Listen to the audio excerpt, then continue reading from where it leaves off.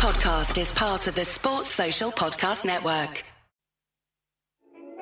Welcome to Double Century on the 99.94 Podcast Network.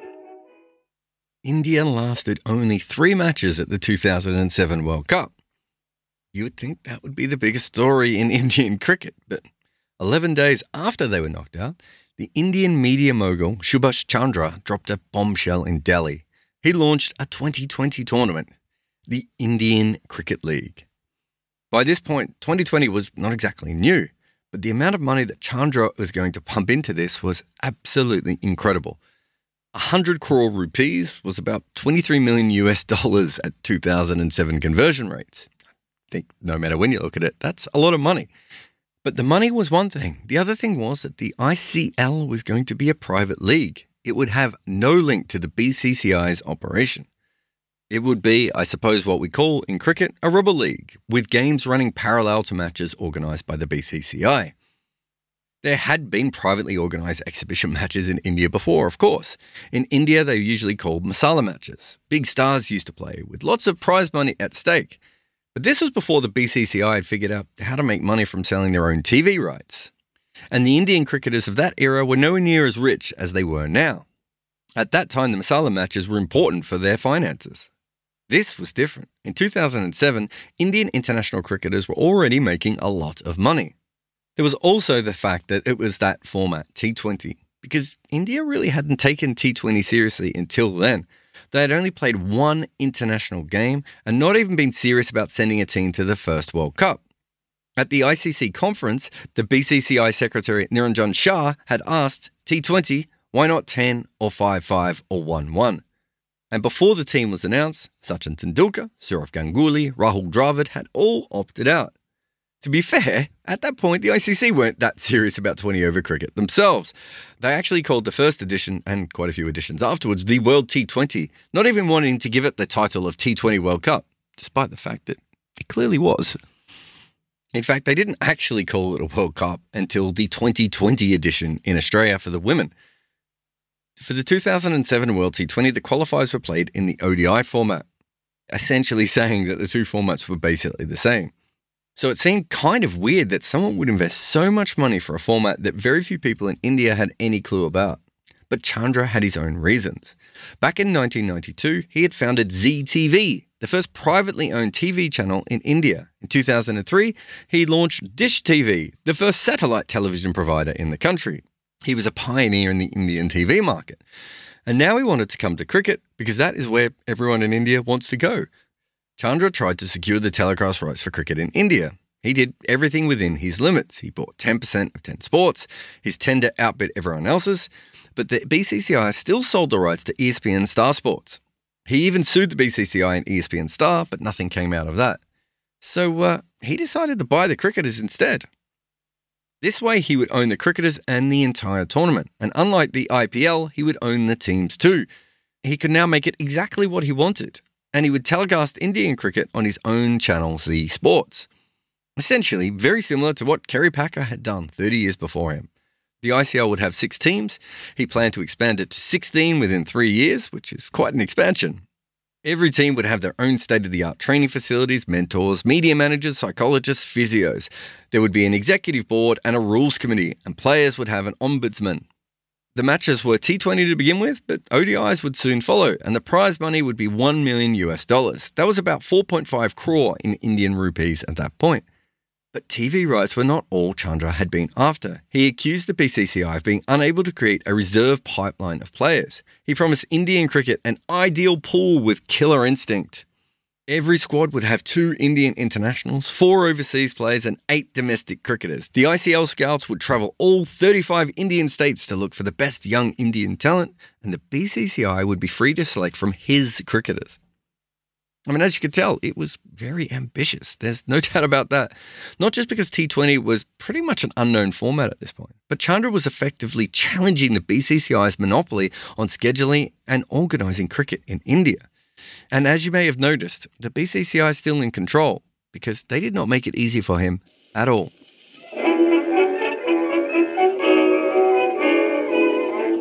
This season is about rich people who decided that they would make cricket better, or more about them, and sometimes both. Maybe they wanted to profit from it or just insert themselves into an 11 they had no right to be in. But they had the money, and cricket was purchased by them for their own wants and needs. Welcome to the people who bought cricket. This episode is about the media tycoon called Subhash Chandra. Snubbed by the BCCI over a television contract, Chandra bought Indian cricketers to launch his own personal league that produced a butterfly effect that changed cricket pretty much forever.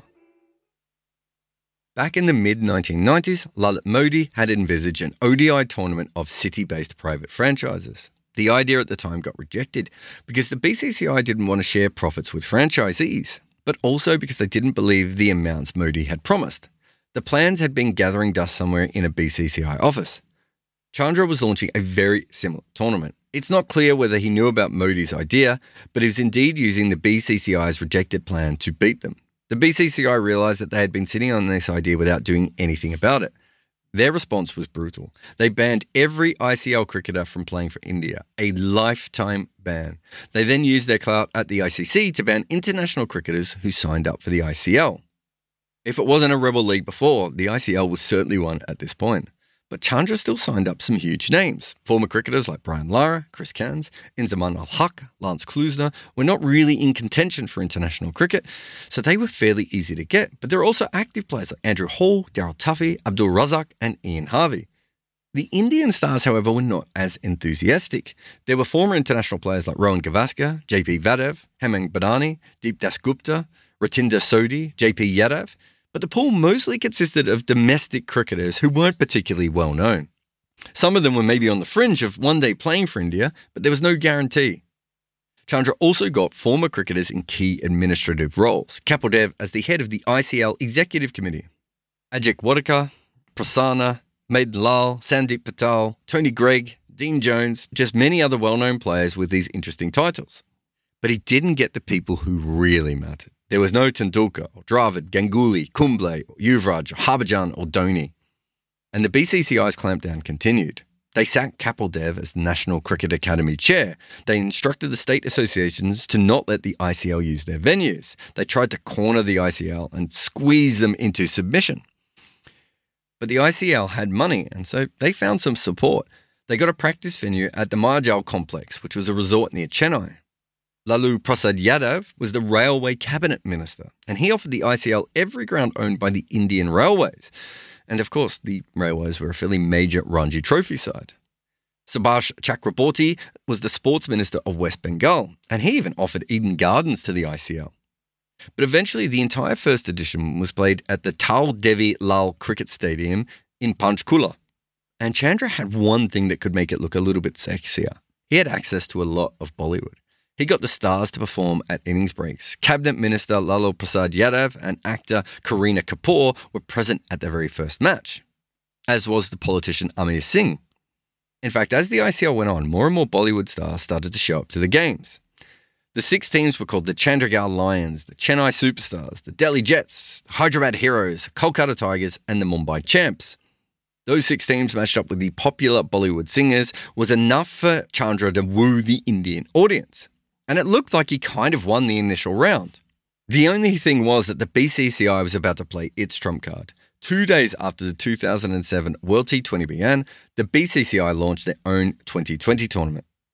At that point, Indian cricketers were already making way more money than their predecessors had. But Lalit Modi promised substantial raises on even that. He promised salaries at par with footballers and NBA players. And it is possible that Chandra could have matched that. But money was not the IPL's biggest USP. It was the BCCI's own cricket tournament. No cricketer would be banned for playing there.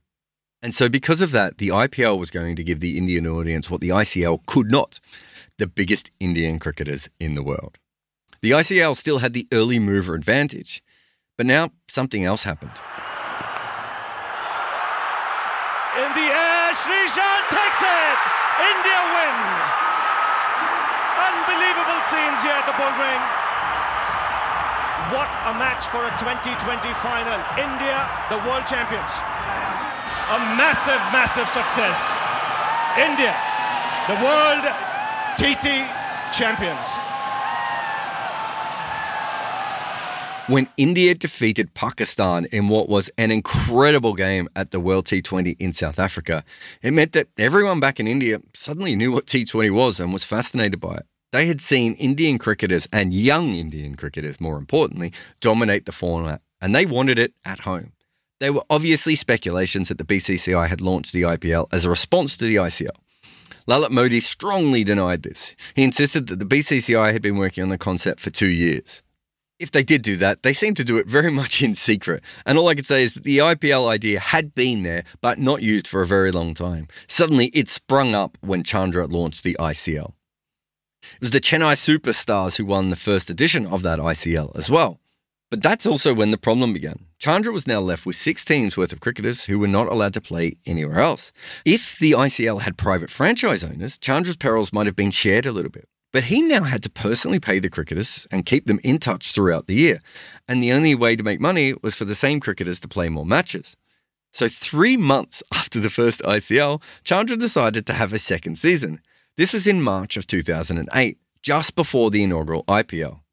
They even added a new team, the Lahore Badshahs, which only had Pakistani players.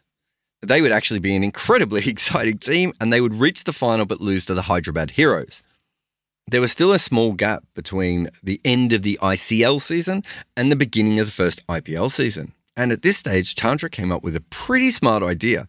His league didn't have the biggest stars, but he could arrange for one big contest, an Indian-Pakistan cricket match. And so he launched a 3-team tournament. Kerry Packer had the Australian 11, West Indies 11, and a World 11 playing in the World Series. So Chandra got an Indian 11, Pakistan 11, and a World 11 to play in a T20 series. The IPL started 3 days after the final of this quasi-international tournament. And with Brendan McCullum's runs, it became such a quick, instant success that the ICL began to fade from memory almost immediately. In October 2008, after sufficient time had passed after the IPL, Chandra made a last-ditch attempt to have one more season. This time there was also a Bangladeshi team, the Dhaka Warriors, and it was the Lahore Badshahs who actually won this edition. But it just didn't matter anymore. At this stage, there was only one contest between Chandra and the BCCI, and Chandra was losing. He decided to try for a second season of that ICL 20s World Series. This time he would gather a Bangladesh 11 as well. But things only got worse. The third match of this quadrangular tournament was played in Ahmedabad on the 26th of November. On that same day, there was a terrorist attack in Mumbai. The tournament had to be abandoned midway through. The following year, the BCCI were very smart, and they offered amnesty to the cricketers and former cricketers, match officials, support staff, and everyone else who was involved with the ICL. And 101 of them accepted. Many of them even would go on to play and work in the IPL. The ICL by this point had run its course. Chandra moved away from live TV coverage, and in 2016, Zee sold 10 Sports to Sony. But no matter what, Subhash Chandra was definitely the first man to challenge the monopoly of the BCCI in Indian cricket outside of the royal families. And he didn't do it partly because he did not plan well enough, and just also because of the BCCI's unexpected and uncharacteristic swiftness. He changed the game in a few different ways. There are many people who believe that the fixing craze in T20 cricket really can be traced back to the ICL. One of the players you will have heard me mention before was Chris Cairns. And of course, a couple of years ago, he was involved in a very public lawsuit over fixing, which he won. But a lot of the rumours and articles that were written about Cairns can actually be traced back to the ICL. And to be fair, it's not just him. There were many, many rumours of even Tony Greig storming in to tell the players to stop fixing because people could tell while watching on TV. I remember watching some games in the ICL where it honestly looked like both teams were trying to lose on purpose. And so in that way, you can see that Chandra really didn't help cricket at all. It was so unprofessional at times, the ICL, and didn't have the right kind of professional system to really look after the early players and coaches, and there was clearly some bad things going on. But Chandra did leave a legacy in Indian cricket. He failed, but the BCCI realised after this that domestic cricketers had been underpaid. They knew that Chandra didn't work, but that it was possible that the next person might. They would go on to double the match fees of domestic cricketers from 16,000 rupees to 35,000. And it has continued to rise since the ICL as well. There's no doubt that a bit like Kerry Packer, this league really exists because Subhash Chandra wanted his TV station to be bigger than it was. But a bit like Packer, he saw that the boards weren't looking after their players. And sometimes that's what the system needs, even if, in this case, Chandra actually failed. Double Century is a podcast on the 99.94 network. You can download our app via the show notes or look for us on social media to see all the podcasts and audio we produce. If you prefer your podcast ad-free, you can support us on Patreon to get that version. You can find the link in the show notes. Double Century on 99.94 is a podcast narrated, produced and co-written by me, Jared Kimber. Abhishek Mukherjee is the main writer and Nick McCorriston edits, mixes and co-produces the show. Sports Social Podcast Network.